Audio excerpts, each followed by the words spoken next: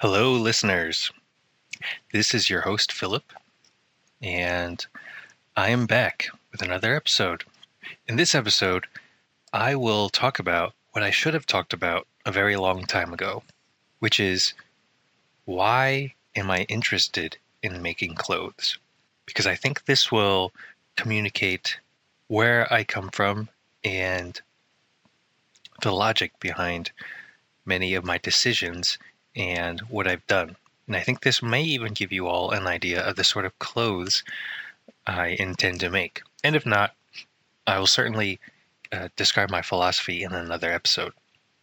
But I wanted to give you my background and why I am doing this, why I even have a podcast, and why I continue with this journey. Because as I've also alluded to, I have nothing yet for sale after so many years. I'm still in development. So you may be curious, what the heck am I doing? What is my thought process?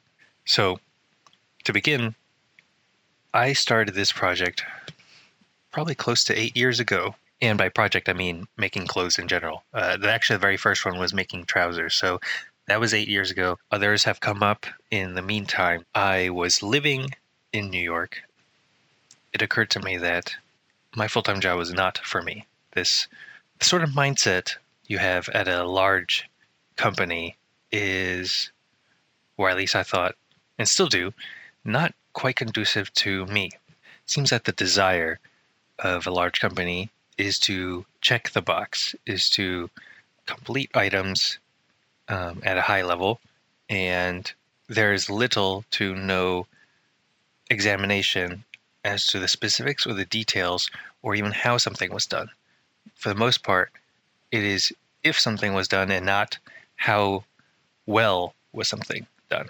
And as someone who is very detail-oriented, it bothered me immensely that the extra time put into making sure the little details were just right was not appreciated. Not exactly for me. I decided I wanted to do something for myself, to do something the way I would do it, and to see if one could survive in the world by doing things right, by doing things properly, by spending the time to get things right, as opposed to the way I was currently living in the world. One wants to know if there's another way to make a living, and I figured I was young enough to explore the answer to such a question. I had an interest in clothes. I mean, I had an interest in many things. As someone who I find enjoys details, the details in so many ideas or objects or activities, that's what intrigues me. I always find it hard to say, oh yes, I enjoy writing, I enjoy reading, I enjoy music, I enjoy clothes, because it doesn't quite describe what I particularly enjoy about it. And I think what I really enjoy about everything are the details. It only hit me that the clothes I really want, the clothes that I could wear confidently, don't exist. And I think that's the trouble that most folks have. What they want is not exactly out there. And I just took it to the extreme by saying, well, why don't I just make my own clothes? I come from absolutely zero background in making clothes. And in New York, at least, everyone has some sort of background. Perhaps they went to school. Perhaps their family is in the industry. Or perhaps they know folks that are in the industry. I had absolutely zero background. I have no family, never taken a single course in fashion or clothing. And of course, given my background, I also knew nobody in the industry. So I really start from scratch. All I knew, I picked up from the internet and cold calling, networking, whatever you want to call it. It was only through a lot of meetings, calls, and just time spent around certain folks that I got to where I am and finding connections and folks that could help me try to make these clothes. So my idea was not necessarily to make clothes to sell.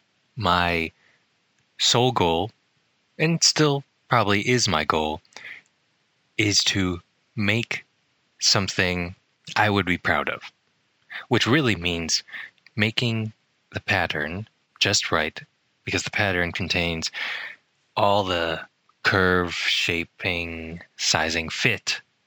If I were able to sell clothes from that pattern or graded versions of that pattern, that would be great. And that probably explains why I've taken so much time on it, because I wanted something I would be proud of. I wanted something that I made that I could point to and be unashamed to show people, this is my work. This is what I do. Because everything I'd done to that point always seemed like a rushed job, didn't meet my personal standard of completeness or quality.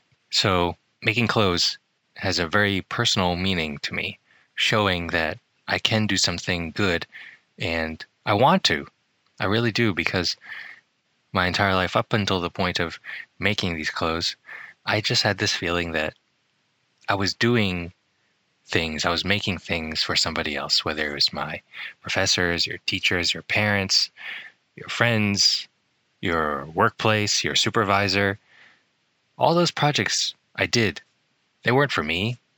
Somebody else wanted it, not me. And it was always done to somebody else's standard. So that was another reason for doing this project. And of course, the main one that would even push me into this realm was, I just thought the clothes out there aren't that good. I mean, I've told you how I felt about work, but you make money at work. You suffer, but you make money.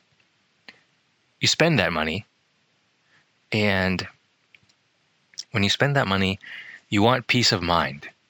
You want to be able to spend your money in a place where you know someone has put in the time and effort. You are suffering quite a bit to make that money. You hope whatever you're purchasing with that money, the creator of the product or service is also putting in some sort of effort. And I don't particularly think a lot of clothes are made with a sufficient amount of effort. I was spending money on clothes that weren't good, and every time I wore them or looked at them in my closet, I was not happy.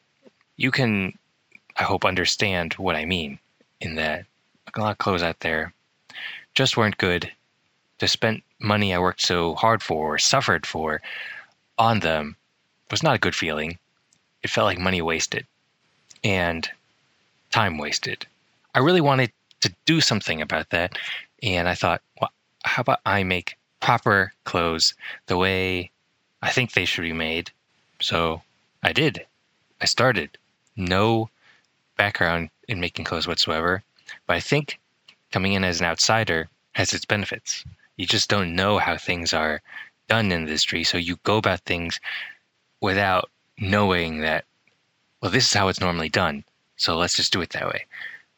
I can't recall if I've mentioned it before, but it seems a pattern is generally ready for production after 2 or 3 iterations.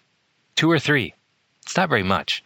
To give you an idea, I think to go from pattern creation to receiving the sample is somewhere between 1 to 2 months. Doing stuff in the US, at least. So maybe 4 to 6 months of work. To give you context, the pattern I started, the trouser pattern, I'm close to 50, if not more. 50. And of course, I didn't really understand that at the time. I just thought, oh, this is normal, right? We just keep making it until I get what I want. No. In fact, Tony, who's my pattern maker and a guest on the episode, after I think the first or second pattern, I went back and, again, I had already done 1 or 2 iterations, so I thought this was normal. I just went back and said, Tony, let's make these changes. And he was sort of flipping out because he's saying, what do you mean? Isn't this good? We've already done 2. Yeah, but I want to change a couple more things. We were definitely not on the same page because nobody had explained to me that 2 is pretty much where you stop. And maybe it was just so commonplace for Tony as someone who's been in the industry for decades that he just assumed I knew because everyone he works with knows that. And so he said, no, I no, it's done, right? Like, no, I don't think so. I want to do some more changes. And so we actually had to take a break because I thought, like, well, he doesn't want to do any more changes. I want more changes. I guess I need to find somebody else. That didn't quite work. I mean, it sort of did. I did find other people, but one, they definitely did not listen to what I was asking. Their end product was a lot worse than what Tony had made. But eventually, we got back together, and it's only looking back that I understood the situation because nobody had explained to me that it was so unusual to just make more changes. The standard is just to start producing with whatever you got at that point. Yeah, that I hope gives you some context as to how I've been working. Completely outside the realm of what normal is, but for me, I can't possibly. I mean, I could if this were my full-time job. I mean, it'd be crazy for me just to have no job and for 8 years try to make patterns and not sell anything. But fortunately, I do, and so I can come from it at this angle of completing a project when I believe it's complete. Again, peace of mind. This pattern I make, I want it to be the perfect pattern. You need to experiment. You need to figure out what would happen if you explored, I don't know if it's unknown territory, but forgotten territory for some of these folks. I mean, after all, I'm working with professionals in the industry who have done things a certain way for a very long time because there's deadlines, there's money involved and all that. So you can't take crazy risks. You kind of work with what you know and do what everyone else does in the industry because that's what people expect. So to summarize, I'm making clothes for myself.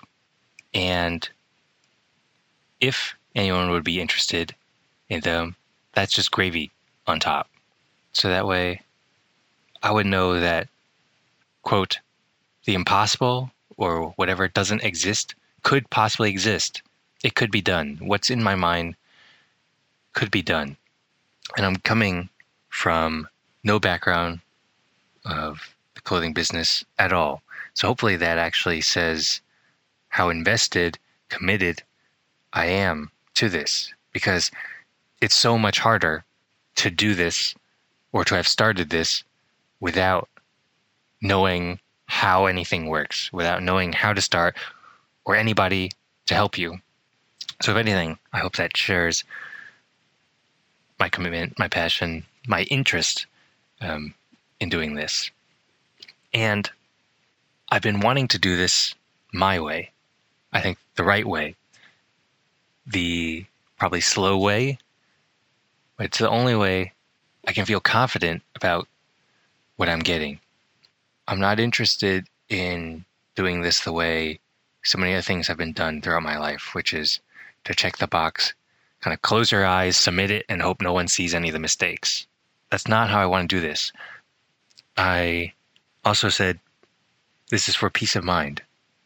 I mean, to do all this because that way I would know I've done everything I possibly could.